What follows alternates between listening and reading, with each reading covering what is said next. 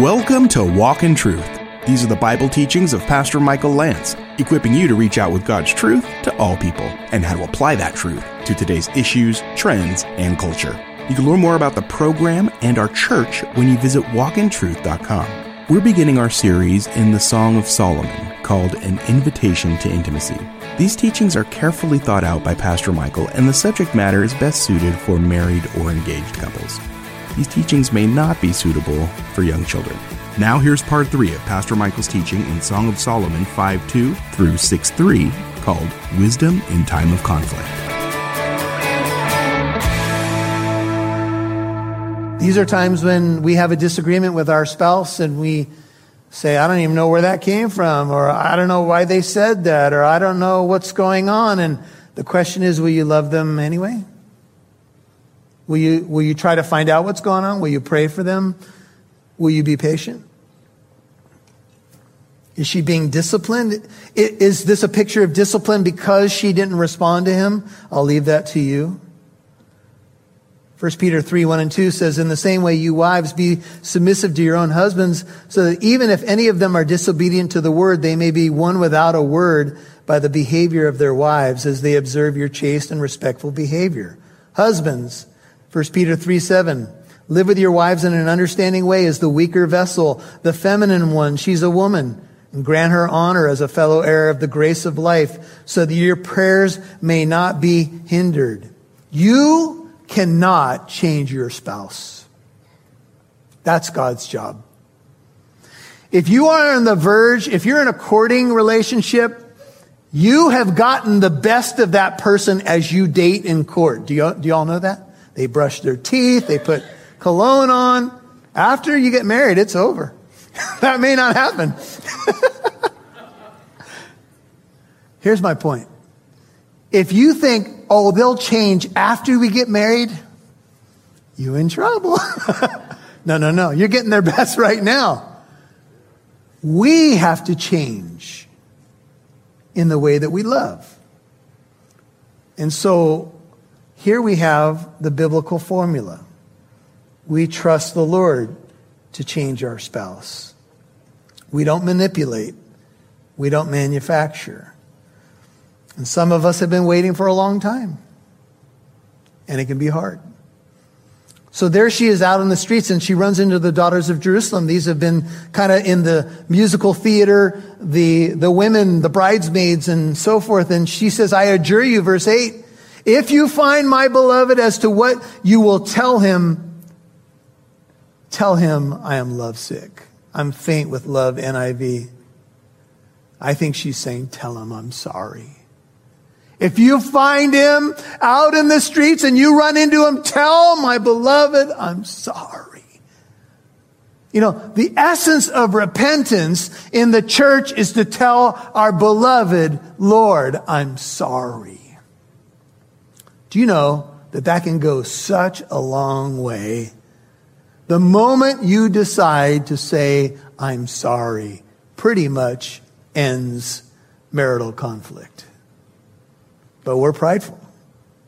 And so she says, look, if you find him, tell him I love him. Tell him I'm sorry. And they say, well, what kind of beloved is your beloved? 9, O most beautiful among women. What kind of beloved is your beloved that thus you adjure us? Why are you so emotional and distraught? What is so great about this man? Other people may look at you and your life and your priorities and they don't understand you. What's so great about this Christian thing? You go to Bible studies on a Friday night? Have you lost your mind? And if you get really serious about the Lord, other believers won't understand you. They'll say, aren't you taking this Christian thing a little too far, man? Church on Sunday, right? Well, they say, describe him to us. What's so great about him that even in this trial you pursue him? She begins to describe him. His shining beauty will rush before us. One writer, and I'll leave it to you to decide if this is accurate, describes her description of him as one of the clearest, most glorious descriptions of Jesus Christ found in the Bible. The awakened bride pursuing her beloved gives us a poetic listing of virtues that many see as the virtues of Jesus. Let me just say this to you. I said to a group here recently, there's no physical description of Jesus in the entire Bible. And a couple of great Bible students said, wait a minute, Revelation 1 talks about his feet and his eyes. And let me just say that that's symbolic language. Jesus doesn't have eyes that are like blast furnaces, okay? It's symbolic language. It's not necessarily a physical description of Jesus. What we're dealing with in Song of Solomon chapter 5 is very much like Revelation 1. It's poetic and symbolic, pointing to his greater character and his attributes, if you will. And so you could think of Jesus in Revelation 1 as the glorified risen Christ, the high priest. You can think of Daniel 7:9. You can think of Matthew 17, where he's the glorified Christ on the mountain. And she says, if you want to know, my beloved is dazzling and ruddy. Ruddy means reddish brown. It was a description of David when he was about to be anointed as king of Israel. He's outstanding among 10,000. That could speak of infinity. There's nobody like him. She starts off, he's dazzling, he's ruddy. Daniel Estes comments, he says, in marriage, it is easy to lose sight of how special one's spouse is. The inexorable duties of life can dilute the delight of intimacy, so that what used to provoke excitement now evokes only a yawn. Indifference is a lethal blow to intimacy, because it communicates that the relationship is not valued as it should be. Maybe she's coming to the realization that she didn't value him, so she says, no, his head is like gold, pure gold. His locks are like clusters of dates and black as a raven. His eyes are like doves, could be innocent, could be the fluttering of the wings of doves, perhaps a dove's wings, besides streams of water bathed in milk, reposed in their setting. His cheeks, the Hebrew root are soft. They're like a bed of balsam. Men in those days had beards, so she might be speaking of his beard. Sweet-scented banks of sweet-scented herbs. His lips are lilies dripping with liquid myrrh. His words pierce and they heal. He knows how to speak a word in due season to encourage me. His hands, those hands that were pierced for our sins, are rods of gold set with beryl. It speaks of royal power. His abdomen is carved ivory. It speaks of smoothness, but that he understands us in the deepest part of who he is. He sympathizes and empathizes with our weaknesses. Amen. It's ivory inlaid with sapphires. He's a jewel, is this lovely one. In the high priest's breastplate, there was a sapphire, and on it was the name Simeon scratched in. Simeon means he who hears. The Lord hears us, empathizes with us. It points to his innards, or even points to the bowels, that he understands, sympathizes, and then he hears us. He is a jewel of a high priest. His legs are pillars of alabaster set on pedestals of pure gold. These are things that make connections to the temple. He's solid. His appearance is like Lebanon, choice as the cedars, strong, beautiful, solid. He is the rock of ages. The cedars of Lebanon were used in the construction of the temple. His mouth is full of sweetness. He is wholly desirable. This is my beloved. This is my friend, O daughters of Jerusalem. You know, when you are asked about the one that you love, I wonder if you have a description at the ready. I wonder if I have anything that comes close to this. Because I'm supposed to be ready always to give an answer to anyone who asks me for the reason of the hope that I have. Amen? Why do I have hope? Because of the one who loved me. Because of the one who is altogether beautiful. He's my friend. Implicit in her statement is something like this: I miss him. Some of you may remember that Lee Strobel wrote a book called The Case for Christ, and he did it as an investigative reporter, and he heard about a man named Charles Templeton, who was a contemporary with Billy Graham. Both men were preaching to big audiences, evangelistic crusades, and both Graham and Templeton were leading many to the Lord. They say thousands.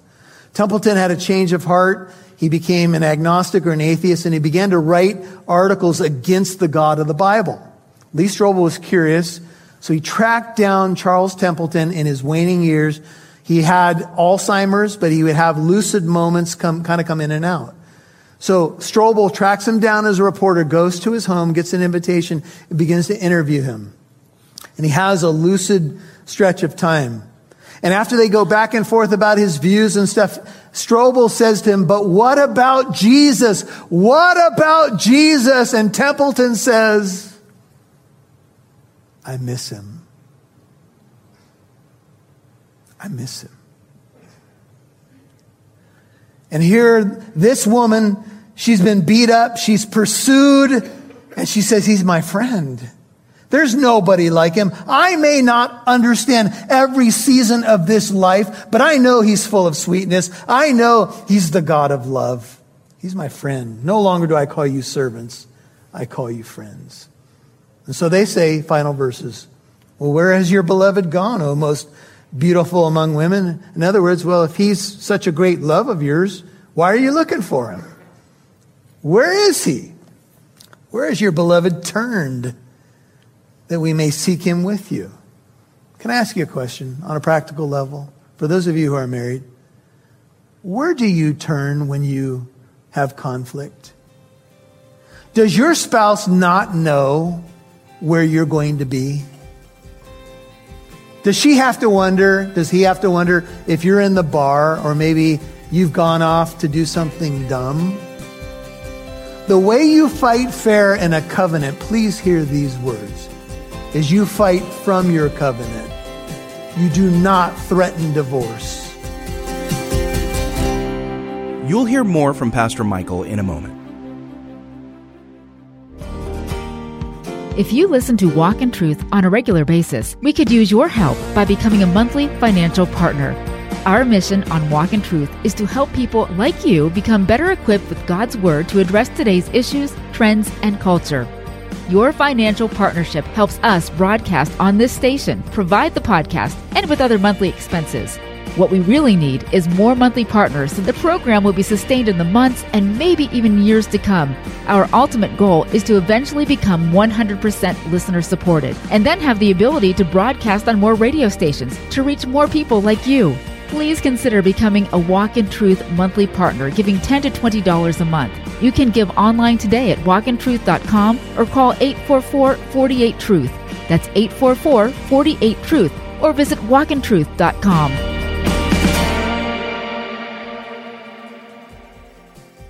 We'd love to see who's listening, so please connect with us on Facebook, Twitter, or Instagram. Just do a search for Walk in Truth Show.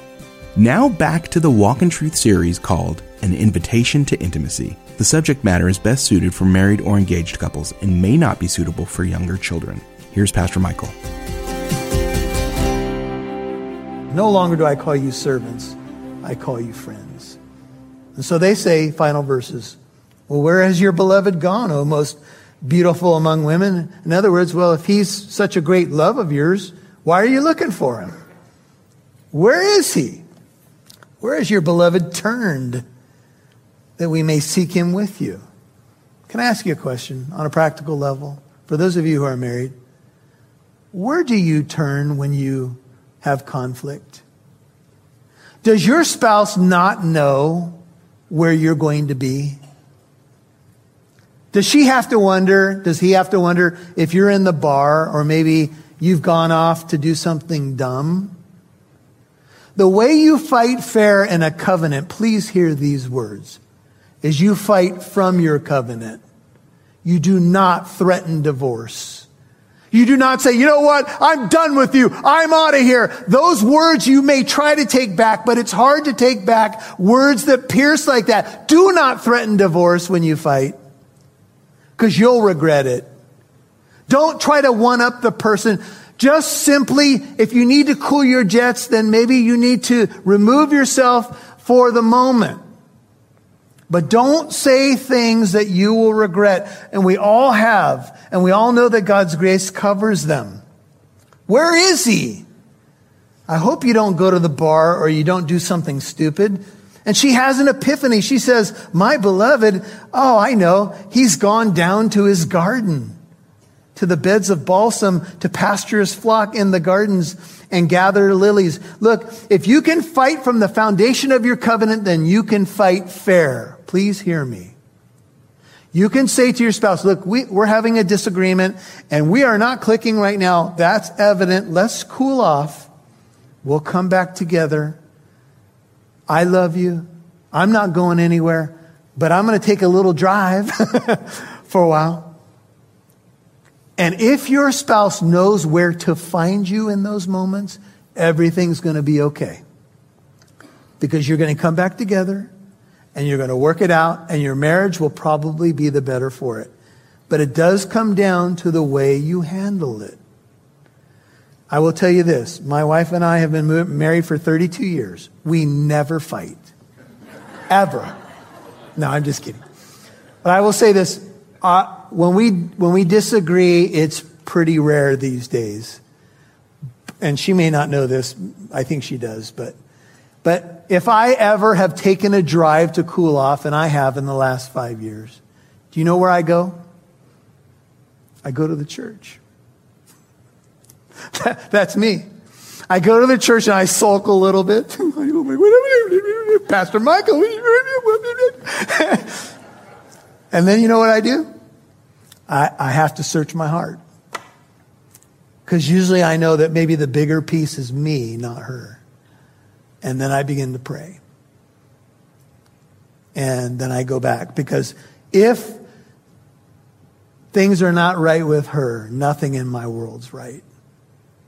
And Peter says, if you're trying to compartmentalize your life and you can mistreat your spouse and think spiritual things are going to happen, forget it. Your prayers will be hindered.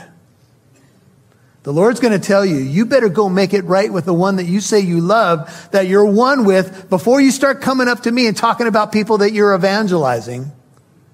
You better go back and love her.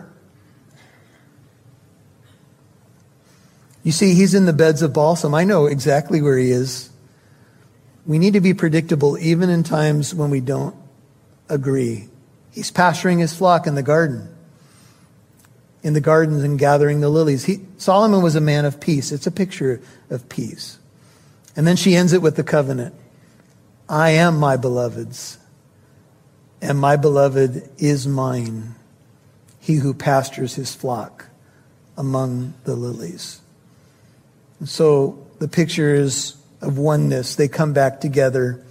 A sweet ending, a covenant. I am his, he is mine. I know who he is. He's my husband in covenant. I know where he is.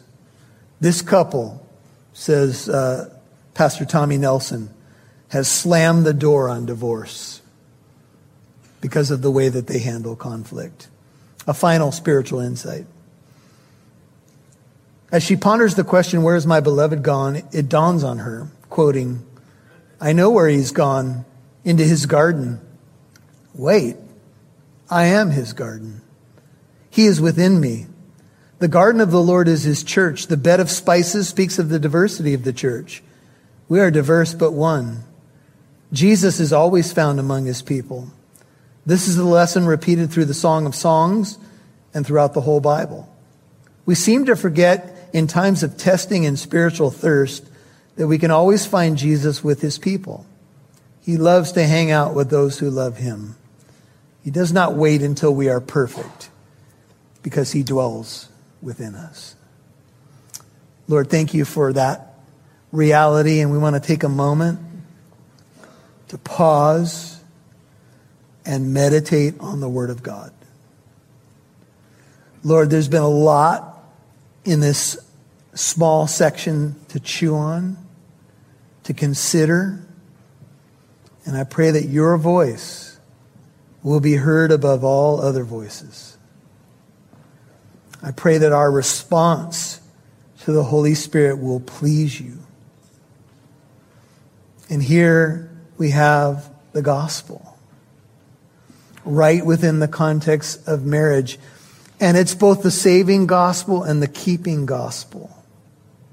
It's the good news that the God who loved us will finish what he started within us. Oh God, help us to hear your voice, to awaken if we've been in a slumber, to become hot or cold if we've been lukewarm, to describe the one who loved us with an everlasting love with these kinds of descriptions. He's dazzling, shining, holy, beautiful, glorious. Help us tell others about this one that loves us and the one that we love. Would you keep your heart bowed? If you've not met this beautiful one who died on the cross to pay your dowry, there's a proposal on the table. He says, will you marry me? Spiritually speaking, you must say, I do. I will. You must forsake all others. All other gods must be dismissed from your life. And you say, you are my Savior. You are my Lord. You are my King. You are my God. You are my husband. Would you pray it if it's you right now? If you're watching via live stream and you haven't done this yet, make it official. Say, I do. He'll give you the engagement ring of his Holy Spirit. He'll seal you for the day of redemption. He is so good. And you'll learn what it means to love him. And you'll learn more about him and his love for you. Lord God, as I think about the church, I think about the fact that we're being conformed to the image of Christ. And when couples are married for a long time, they pick up one another's ways of talking and even begin to look like one another. And it's an amazing thing. They wear matching sweaters. But Lord, the beautiful thing is you're conforming us more into the image of Jesus. We're so grateful. We're so grateful.